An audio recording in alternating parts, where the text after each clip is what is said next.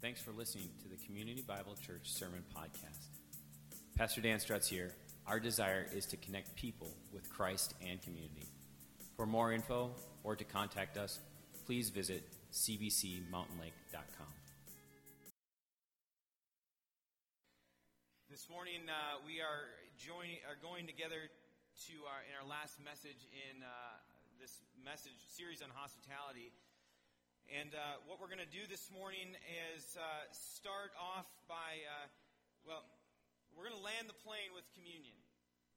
And that's convenient for us, or it works well for us, because not only does it happen to be our first Sunday of the month, go God for delaying a week for this Sunday to be here, that we could have communion, but I think it fits perfectly with this idea of hospitality, because as we finish up this series on hospitality, where we're talking about welcoming in people from our community, people that are far off from God, what we are reminding ourselves in this whole series is that we started with the idea that hospitality is not something that we try to do on our own. It's a response out of what God has already done for us. The idea that God was first hospitable to us and welcomed us to his table is something that we remind ourselves of this morning. So in a little bit, after the message, we'll move towards communion. But this morning, the message title is The Harvest is Ripe for Hospitality.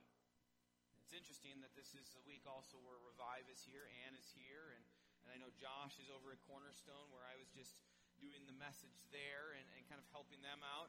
And they had some missionaries that they were sending out. And I think it's so fitting that all these things are kind of piling up to say, hey, this is a week about going.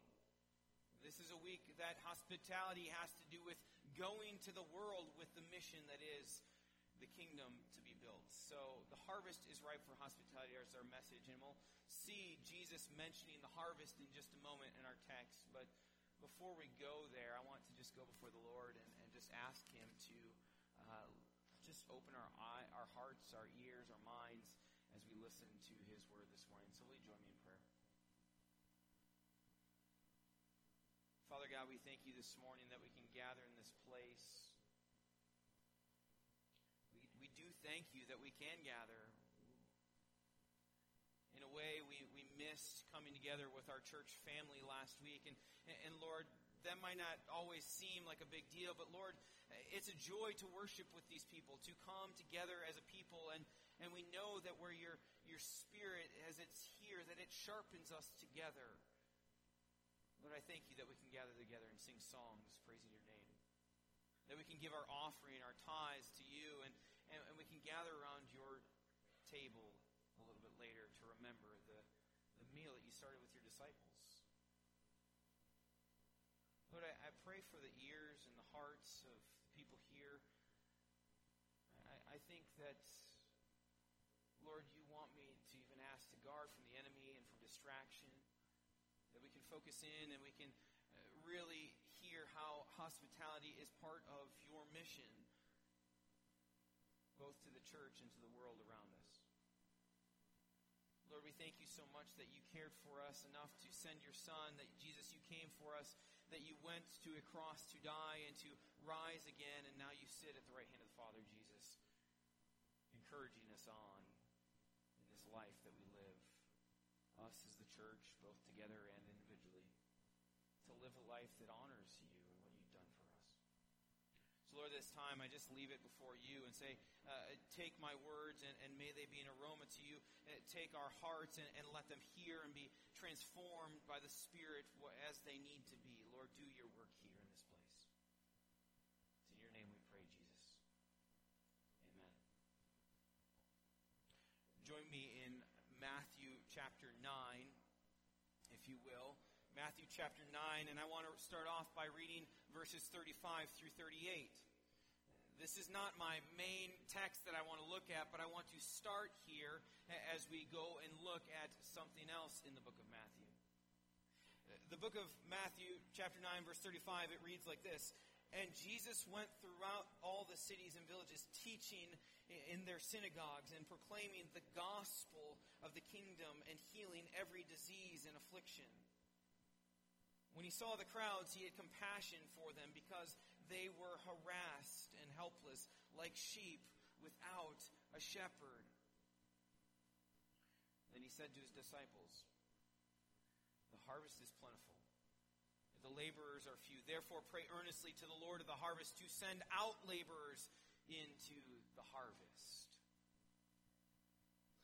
That text is familiar, especially if you are familiar with our missions agency, Multiply. Within the MB world, there are many of us who set our watches to remind us to pray this verse, to send out laborers into the harvest field. Daily, we ask God for that. This verse of hey, the harvest is ready, it's there for the taking, is something that Jesus asks us to pray for.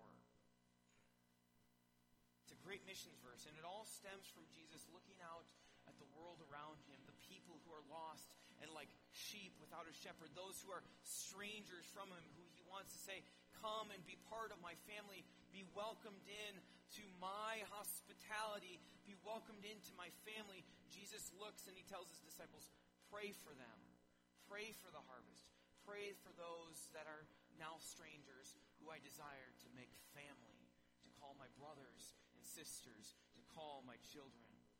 The harvest is ripe and ready, and Jesus says that to his disciples, and he says, pray for it. Pray for laborers to be sent. Now, oftentimes we can think of the harvest as being out there, over there, somewhere. It could be, as we prayed for missionaries in Thailand, it could be there. And truly, the harvest is there, and it is ripe and ready over there for people to come to know Jesus. But I sometimes think, as we think about the harvest, that when we think of it out there, we sometimes miss the fact that the harvest is right in our own backyard. An interesting thing from this week, Susanna and I, we had the great opportunity of going to the little bit warmer Phoenix, Arizona. That was just a tick warmer than here. In the desert there, and we got to enjoy some time away. But one of the cool things that I noticed as we were going through Arizona and Phoenix, in the neighborhoods we were living, there were these orange trees just growing in people's backyards. I guess apparently if you have sun all year round, you can have orange trees in your backyard. These orange trees, it was eye-opening to see them and to note these beautiful green trees, and then they're just these bright orange spheres just hanging there ripe.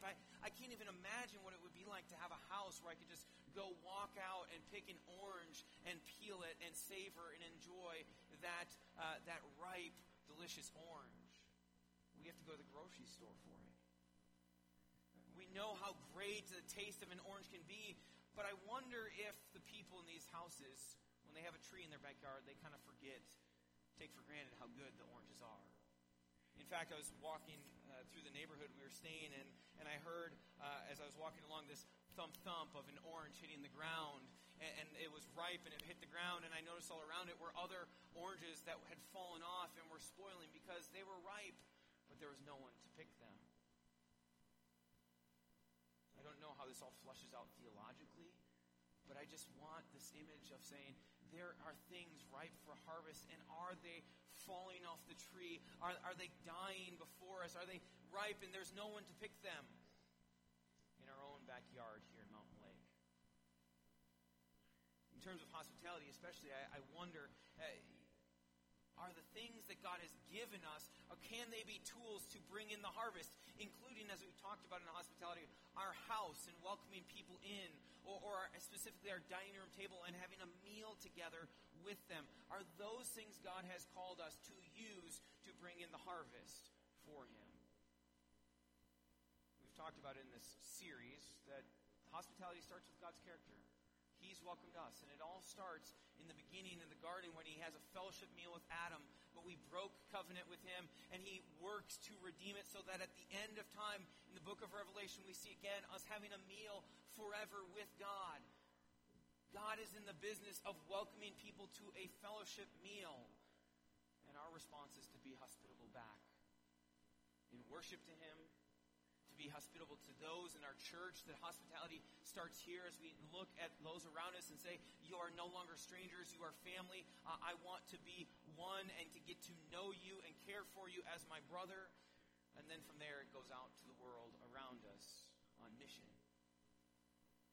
Up on the screen will pop up the definition of hospitality one more time. Helpful for us to remember that hospitality, as we've defined it for the series, is this critical and consistent act of welcoming strangers to become family by offering what is most needed out of that which God has given us.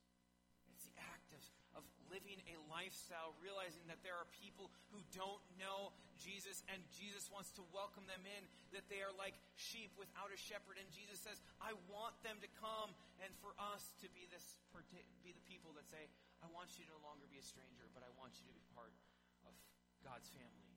I want to welcome you into my world, into my life, and bring and give to you out of that which God has given me, both materially and even my time and who I am as a person.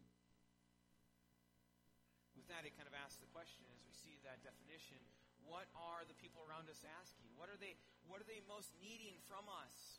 Some of them are needing a relationship with God. I think that is the paramount thing that people need, because without it they are lost, and will spend, if we're honest, and we spend time considering, we'll spend in a reality apart from God, apart from anything good, and apart from the love and the mercy and the grace of God, is not a pleasant thing. And we are called to go and speak these things and give the good news of the gospel to them.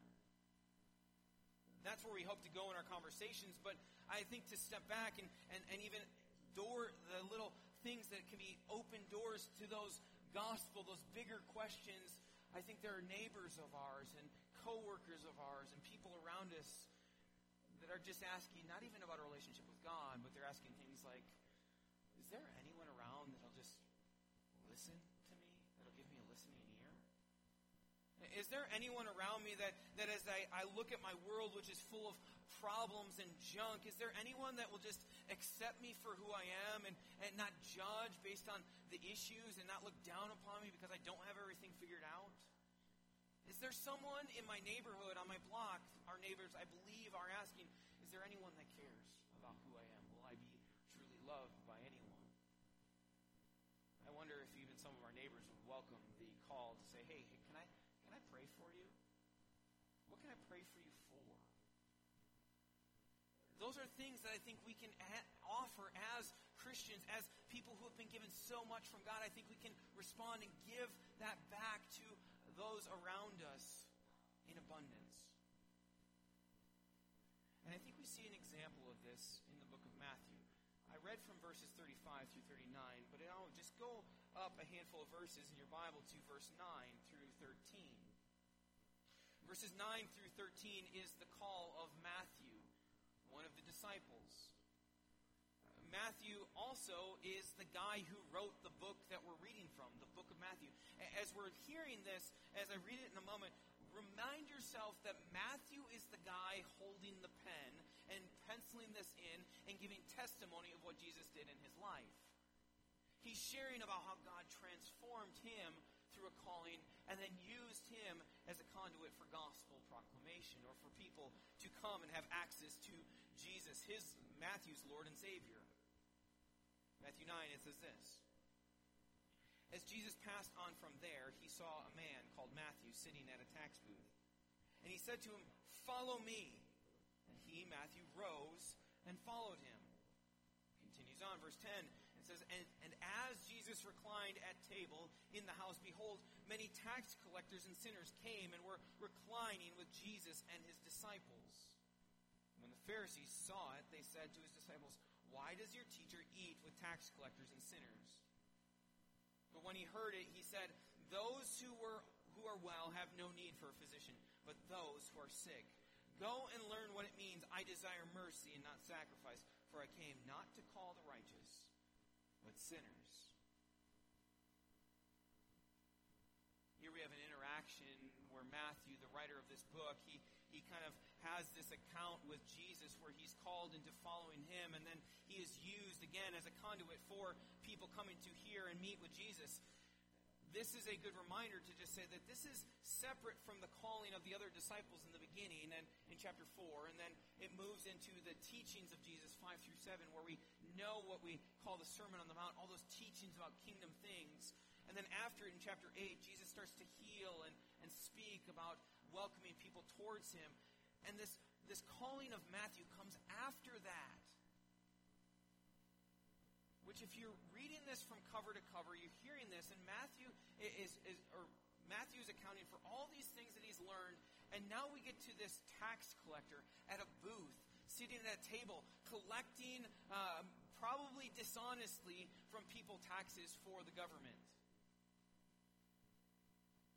This tax collector is probably worse than your local IRS agent, because not only is he just collecting taxes, and he's probably doing it dishonestly, he's traded on his own people and said, I'm going to go work for the enemy. I'm going to turn my back because I can benefit more from siding with them than hanging out with my own people. He is a traitor to be looked down upon.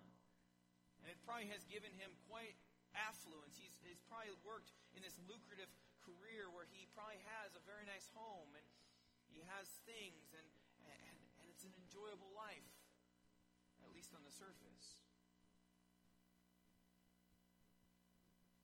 And the question becomes, will this tax collector, this guy who has everything, leave it all to go follow Jesus? Will a rich guy really give up and say, when Jesus calls him, hey, follow me, will you give up everything? He's saying, I have to give up everything to follow Jesus. Will he do that? And we know that he's being asked to this because just a few verses earlier, Jesus has had an account where he talks about how the Son of Man doesn't have a place to lay his head. In chapter 8, verses 19 through 21, or 22. He says, foxes have holes and birds of the air have nests, but the Son of Man has nowhere to lay his head. Another disciple, it says, came up to him and said, first, let me go bury my father before I follow you. And Jesus says, no, follow me and leave the dead to bury their own dead. Jesus in that account is saying, you need to prioritize me above your house and above your family if you want to be my disciple. To answer the call means to give up and be open-handed with everything that God has given you to follow. And here Matthew is asked to follow, and the answer we get from the text is he rose and followed him. He tastes this invitation. He tastes hospitality himself as Jesus calls him to follow him. But what's interesting about it is the very next thing is something that happens in Matthew's house.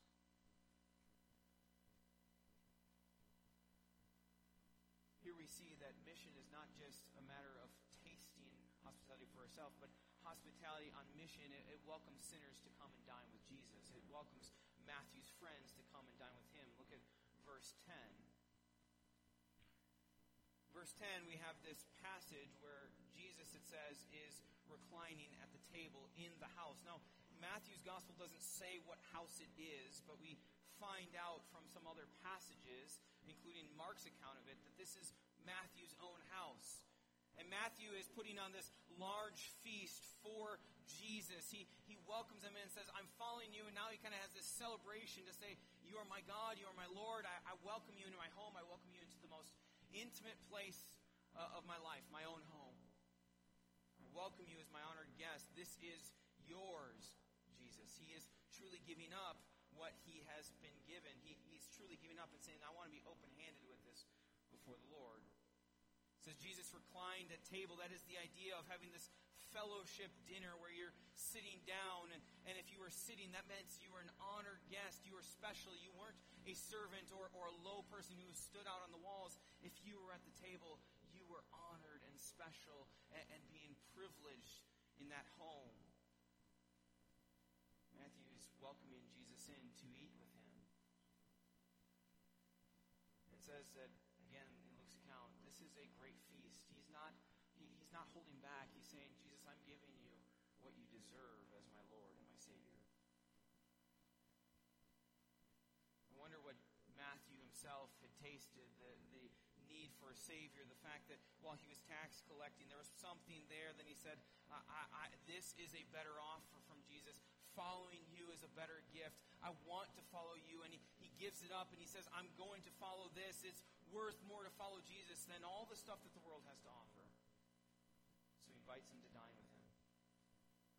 Now, what's interesting is, for Jesus eats with people a lot. I don't know if you've realized this, but especially in the book of Luke and throughout the Gospels, Jesus has a lot of meals with people. I find that fascinating because we often remember his teachings. We remember his miracles. We remember his parables and his prayers.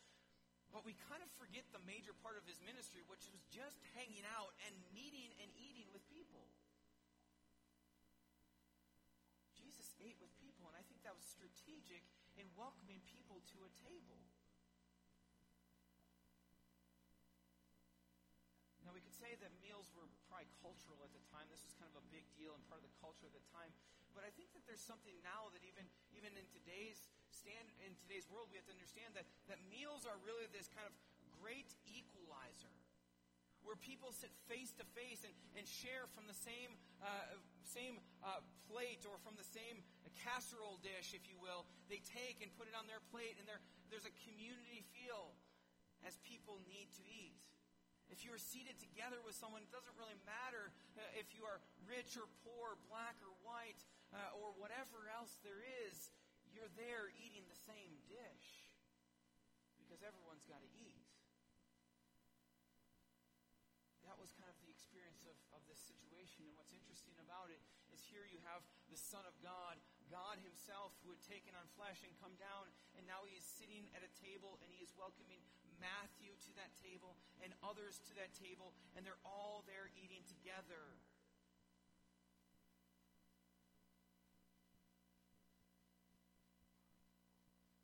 Matthew then adds in this word, behold. Some of our translations do not add that word, but the ESV thankfully does. Matthew says, behold, and that is his strategic way of saying, look, take note, something interesting is happening here. Jesus is about to do something super unique and something that you wouldn't expect in the situation. As Matthew is having this party at his house, it says many tax collectors and sinners came and were reclining with Jesus and his disciples. It's as if Matthew wants to say, let's see how Jesus reacts when all these lowlifes and all these people who are terrible, when they start to encroach on this party. How will Jesus react? And we get the sense that he welcomes them. Because when he's getting questioned on it later by the Pharisees, he responds with, I care for them, I love them, and he speaks in welcoming terms. He says, I want these people, these broken sinners, tax collectors here, people who have broken and gone and rebelled against their own people who are just going away from God's ways. He says, I want them to be welcomed at this table, and he has them, and he fellowships with them, and he probably passed the bread out to them. And I kind of pondered as I was prepping for this message, what did that meal look like? What was that conversation like? We often think of Jesus teaching and just speaking and kind of saying all these things, but I imagine that for Jesus there was also a conversation, a welcoming in, hey, tell me your story. Tell me about your life. Tell me what's going on in your world. He listened to them and he responded, and they probably asked questions, and there was a dialogue around this table. I get the sense that it would have been a really cool thing to be there around this table. Sometimes I think in our own, when we're talking about hospitality and having people over and just welcoming into the world, we set the bar so high, and really we could just even start with welcoming in and saying, hey, tell me your story. Tell me about your life. Tell me about your family. Tell me about your hobbies. Just tell me about whatever there is that I can get to know you, and you can be more familiar to me and no longer be strangers, but be welcomed into my home. I think that that's what Jesus did, and I think he wants Matthew even to learn. As Matthew is sitting there and Matthew's friends are showing up at this table, Matthew is seeing this interaction, and then Matthew is learning as a good disciple would. I need to do this myself. I think there's a few things we can note just in this party as Jesus is here and these people are showing up. Matthew's college buddies and his frat guys and all the people he's done dishonest business with, they're showing up at his door and being welcomed in. And we don't know who gave out the invitation list. We don't know if Matthew put it out there and said, hey, come see this guy, or if Jesus said, hey, invite some of your buddies, or if they just heard about it and they decided to show up. But But we see a couple things. First, Jesus, he's not concerned about his image. He's not concerned about his agenda. He's willing to sacrifice for these people and say, I got time for you. In fact, a couple chapters later, he's going to, Matthew chapter 11 is going to speak of how Jesus' reputation was even damaged by this. The world started to say, look, Jesus is a glutton and a drunkard. We know that that's not what Jesus was, but that's what the world saw as he was in such close proximity and welcoming these people into his world. They say he's a friend with tax collectors and sinners. How could this be a good rabbi? How could this be a good teacher? Jesus doesn't care. He welcomes them in and associates with them. Which moves on to, I think, an important choice of vocabulary that I read in one book on hospitality. It's the idea that Jesus here is accepting them. He's welcoming them in. He's showing them love. Though he may not and probably is not approving of their behavior. He's accepting them and saying, you're welcome here, though I don't know if, I don't think that that's a good way to live. Ultimately, that's what Jesus did on the cross, right? He accepts us, even though he didn't approve of our behavior. He shows us unconditional love when we don't deserve it. And then he says, follow me in my life instead. We also see here in this account of Matthew, as Matthew, again, is connecting his calling with this event at his table, we see that Matthew, as he is following Jesus and welcoming Jesus into his world, is now inviting his friends in, and he is becoming a conduit of other people coming to know Jesus and experiencing Jesus possibly for the first time. It's happening in his home. And I think Matthew wants to say, that's what a disciple does. He welcomes people in. People that don't know Jesus yet, and he gets to introduce them to Jesus, the honored guest at our dinner tables. The story continues on to Jesus being rebuked about this. It moves on to the Pharisees, these religious leaders. They see this and they call out Jesus. Actually, they call it out to his disciples. They say in verse 11, why does your teacher eat with tax collectors and sinners? But when he, Jesus, heard it, said, those who are well have no need of a physician, but those who are sick. Go and learn what this means. I desire mercy and not sacrifice, for I came not to call the righteous, but sinners. The situation is interesting because in Matthew's story, not only do the tax collectors and sinners start to show up, but also these religious leaders show up. And here, as we start to see that hospitality on mission looks to heal the hurting, and also it hates self-promotion. It's not just the sinners that shows up, it's those religious leaders. It's those who will like to boycott this method of Jesus' ministry. They ask, how could this be a good teacher? How could this be a good rabbi, someone to follow, if he's willing to associate with all these lowlifes? How can he be someone that you'd want to follow? And it's interesting because he doesn't direct this question at Jesus himself. He directs it at the disciples. It's as if he's saying, Matthew, Peter, Andrew, why would you follow this guy? Why would you associate with this guy who's letting sinners come in, guys who have probably cheated on you and stabbed you in the back and taken taxes from you? Why would you follow him? And I think the answer for them, especially for Matthew, is because I was one of them. I was one of those sinners, and Jesus welcomed me in.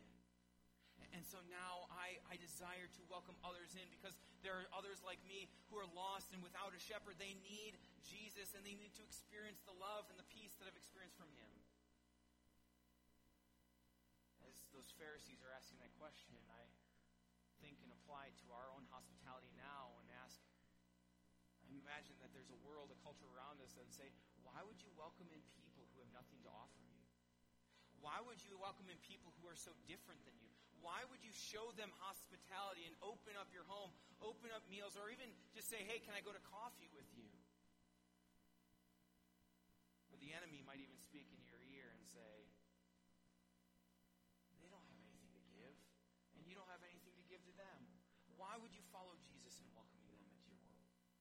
I think there's an enemy here in this mission that wants to work against us and wants to stop us in our tracks in welcoming other people into experiencing Jesus for the first time. We need to be cautious of that. Because here, as Jesus is meeting with these people, his desire is to heal those who are hurting, those who are sick, those who are in need of a Savior.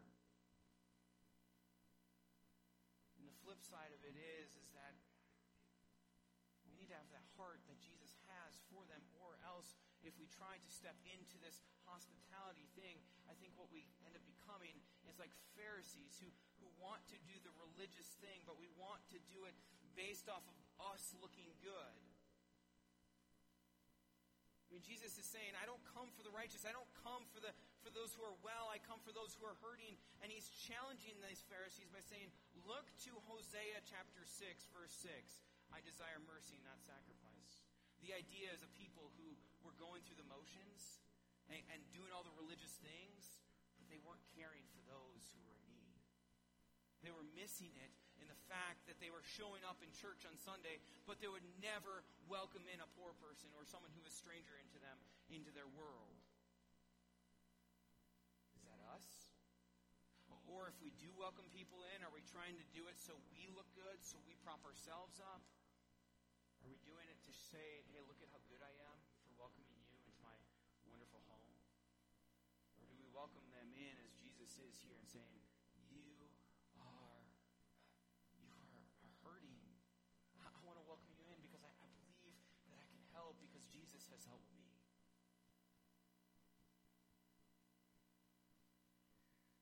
Jesus has this encounter with Matthew, and Matthew, I imagine, is watching all the way. He's the one that accounts for these things, and it speaks to his calling to say, this is part of following. This is the way God has used me. Jesus has used me to welcome people in. And then it moves down to what I read earlier in verses 35 through 38. This story of Jesus welcoming people in, it continues on to him going through city to city to city.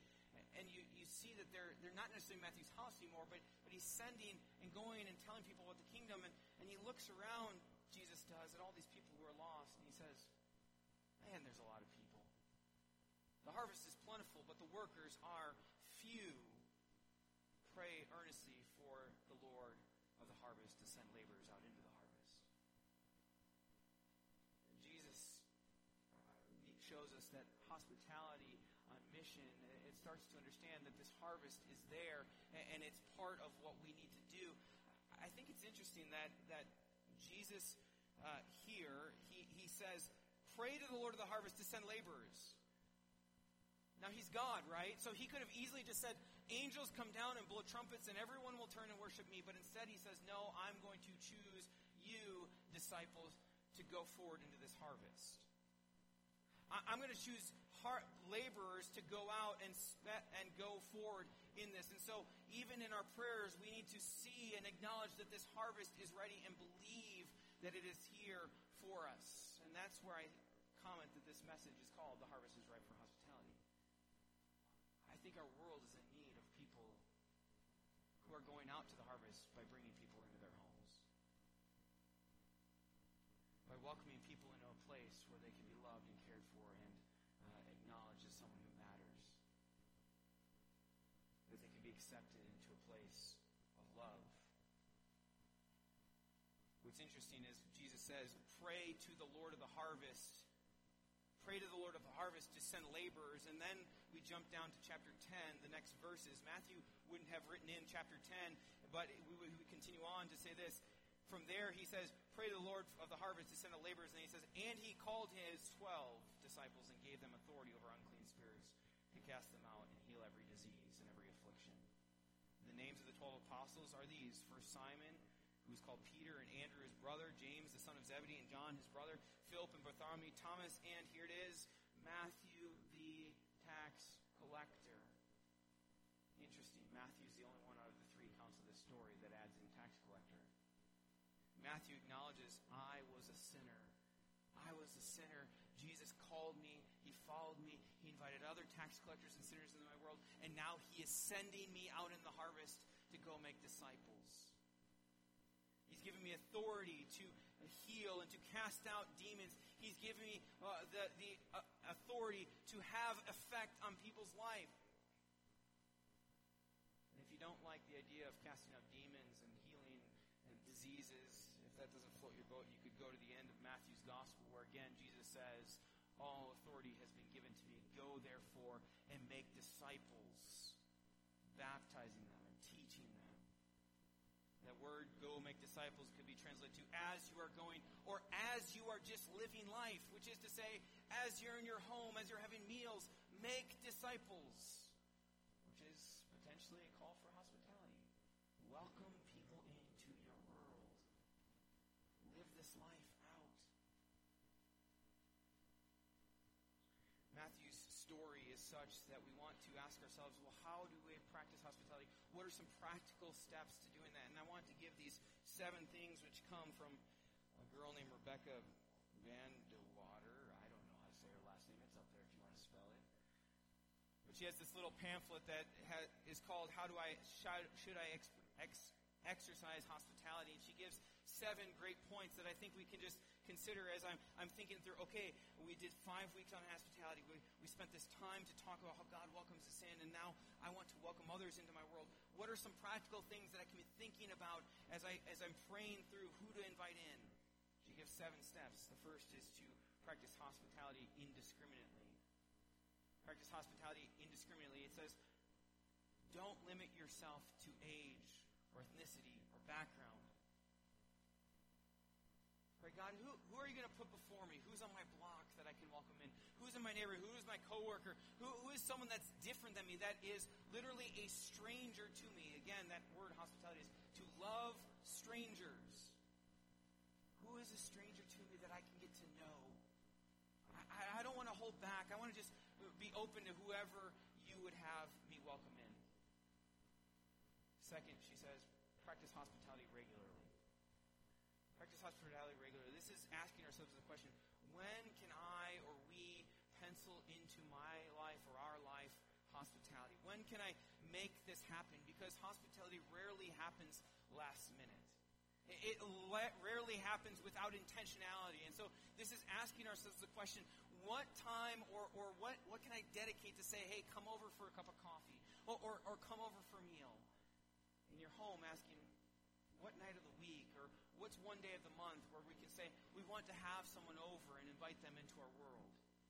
How can we make this a normal part of our life, day in and day out, rather than another year slipping by where we haven't had meals with anyone?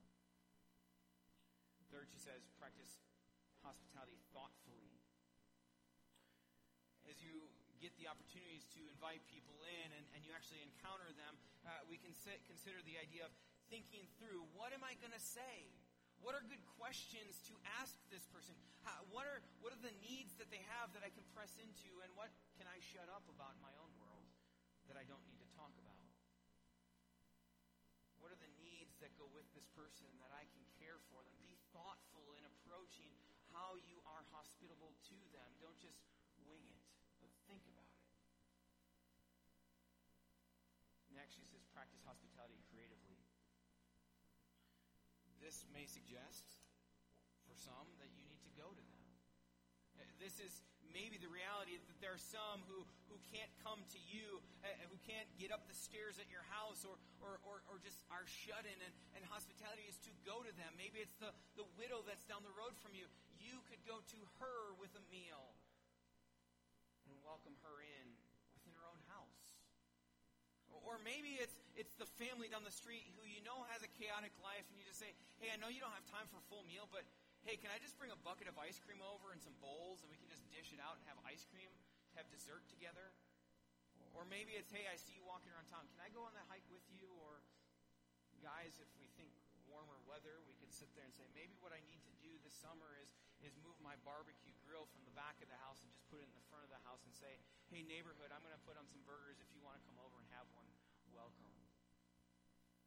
How can we be creative in our hospitality and welcoming people into our world? Next, and I think it's super important, is practice hospitality prayerfully. If we can think we can do this on our own without going before our Heavenly Father who equips us by His Spirit, I think we're wasting our time. We need to practice hospitality, and I think this is interesting because we will spend a ton of time figuring out how is the house nice and tidy, and is the meal, the recipe correct, and all these things. Are we good at making sure these things are all taken care of, and yet we forget to go before the Lord and say, Lord, as this person is coming over, give me love, peace, patience, kindness, goodness. And give me your power that I can actually speak something in, that you can empower me to say something that actually matters to this person so that they can know they're loved, not only by me, but by you. Go to the Lord who sends us out into hospitality and ask him for his power. 6, pray or practice hospitality sacrificially. For many of you, I know this is a hard thing. For many of you, you know that it's hard to welcome people into your home, or you're not like the outgoing, extroverted, hey, I'm going to have a big party at my house. And I'm not asking you to do it for 30 people. I might just be asking you to invite one person over, but to give up maybe a time, an hour of your life, or a spot in your life to just say, hey, Lord, I'm trusting you, and I'm going to give up a little and say, this person matters to you, and I have something to offer to them. The reality is that we might even be welcoming people that are way different than us, and that's a sacrifice to move to someone that we are unfamiliar with. We lay down our lives and serve them and welcome them into our world. Finally, practice hospitality expectantly. In the study of hospitality, if there's something that I have come to understand, is that this is something that God is part of his character. It's part of who he is. It's part of how he works. And it's also what he calls us to do, is to welcome others in and invite them into our world. And as we practice it, it may not happen every time, but I would say that God is going to use us. And I don't know if we always believe that. I think we need to practice hospitality, trusting that God could actually use us for his purposes in other people's lives. So go out and practice hospitality expectantly that God is going to use you. I want to leave us with a challenge. We've been in this series 5 weeks now. We've talked about hospitality. We've spent a lot of time on it. But I want to at least leave us with some marching orders. For some of you may already be doing this. You may already be living this out. Some of you are like, I don't know where to start. But I want us to consider one thing. Easter is in 6 or 7 weeks. It's often a good time to invite people to church. But I think something that is probably more a challenge to us as we think about Easter coming up, that it's this many weeks away, is rather than just inviting someone to say, hey, come to church with me on Easter Sunday, I think to spend the next 3 weeks spending time and just write down a name or two, someone that I can pour into, someone God is calling me to welcome them to be moved from strangers to family, and go and knock on their door. Say, hey, here's a plate of cookies. I'm your neighbor. I don't know you yet. Here. Or then go and knock on their door and say, hey, I was just wondering, is there anything I can pray for you for? Or, hey, can I have you over for dinner sometime next week or in a couple weeks? I would challenge us that as we are Christians, as we are trusting that the resurrected Jesus came to welcome us into his family, that we spend time leading up to Easter trying to say, welcoming people into our world, and not just saying, hey, come to church, but say, hey, I want to welcome you into my world, into my home. I want to give to you what is really meaningful to me. And then you can invite me to Easter. This whole idea stems out of God, who loves us so much and cares for us and welcomes us into his world. And as we take this communion meal, as we're going to participate in this meal here, again, this idea of welcoming people into our world, it needs to be empowered by the reminder that God first welcomed us to this table. Jesus met with guys like Matthew on the night that he was betrayed, and he took bread, and he broke it, and he gave thanks, and he passed it out to these guys. And we remember that every first Sunday of the month, where we come together at this table. And I'm actually going to read differently than the verses up on the screen. I'm going to read from Matthew's Gospel, this message of the Lord's Supper. It says there in Matthew's Gospel that now as as they were eating, Jesus took bread, and after blessing it, he broke it and gave it to his disciples and said, "Take and eat, this is my body." And he took the cup, and when he had given thanks, he had given it to them, saying, "Drink of it, all of you, for this is my blood of the covenant, which is poured out for many for the forgiveness of sins." He went on to say, "I tell you, I will not drink again of the fruit of the vine until that day when I drink it with you in my Father's kingdom." On this Communion Sunday, where we have this fellowship meal together, I think it's interesting that Jesus welcomes them into this table. And each of us, as we step forward and take this, we know that this symbol doesn't save us. This coming to this table and taking a piece of bread and juice, that's not what saves us. It's faith in Jesus that does. But this is a grace reminder of that. That a piece of bread represents the body, which was broken for us. Flesh laid bare for us. And juice that speaks of the blood that covers over our sins. It speaks of what was done. But it also is a meal that reminds us of what will happen. Note that again. He says, "This is the fruit of the vine that I will drink again with you in my Father's kingdom." As we come to this table, as if you have trusted Jesus as Lord and Savior, you are welcome here if that is the case for you. We take this not just remembering back on what he died and did, but we remember his coming, in which he says, "I will have fellowship with you forever." And it's that empowerment that now we turn around and we can say, now I can go and welcome people in my world, into my life, and I want to introduce them into the Jesus who has welcomed me to his table. So after I pray, when you've thought about this and consider what this table means and how you have been welcomed to Jesus' table, his fellowship meal, I ask you to come. But do it knowing that we respond and we don't just stay at this table, but we go out and we desire to welcome other people in, like Matthew did. So in a moment, the usher will come forward, and before that, though, let me pray. Father God, I thank you this morning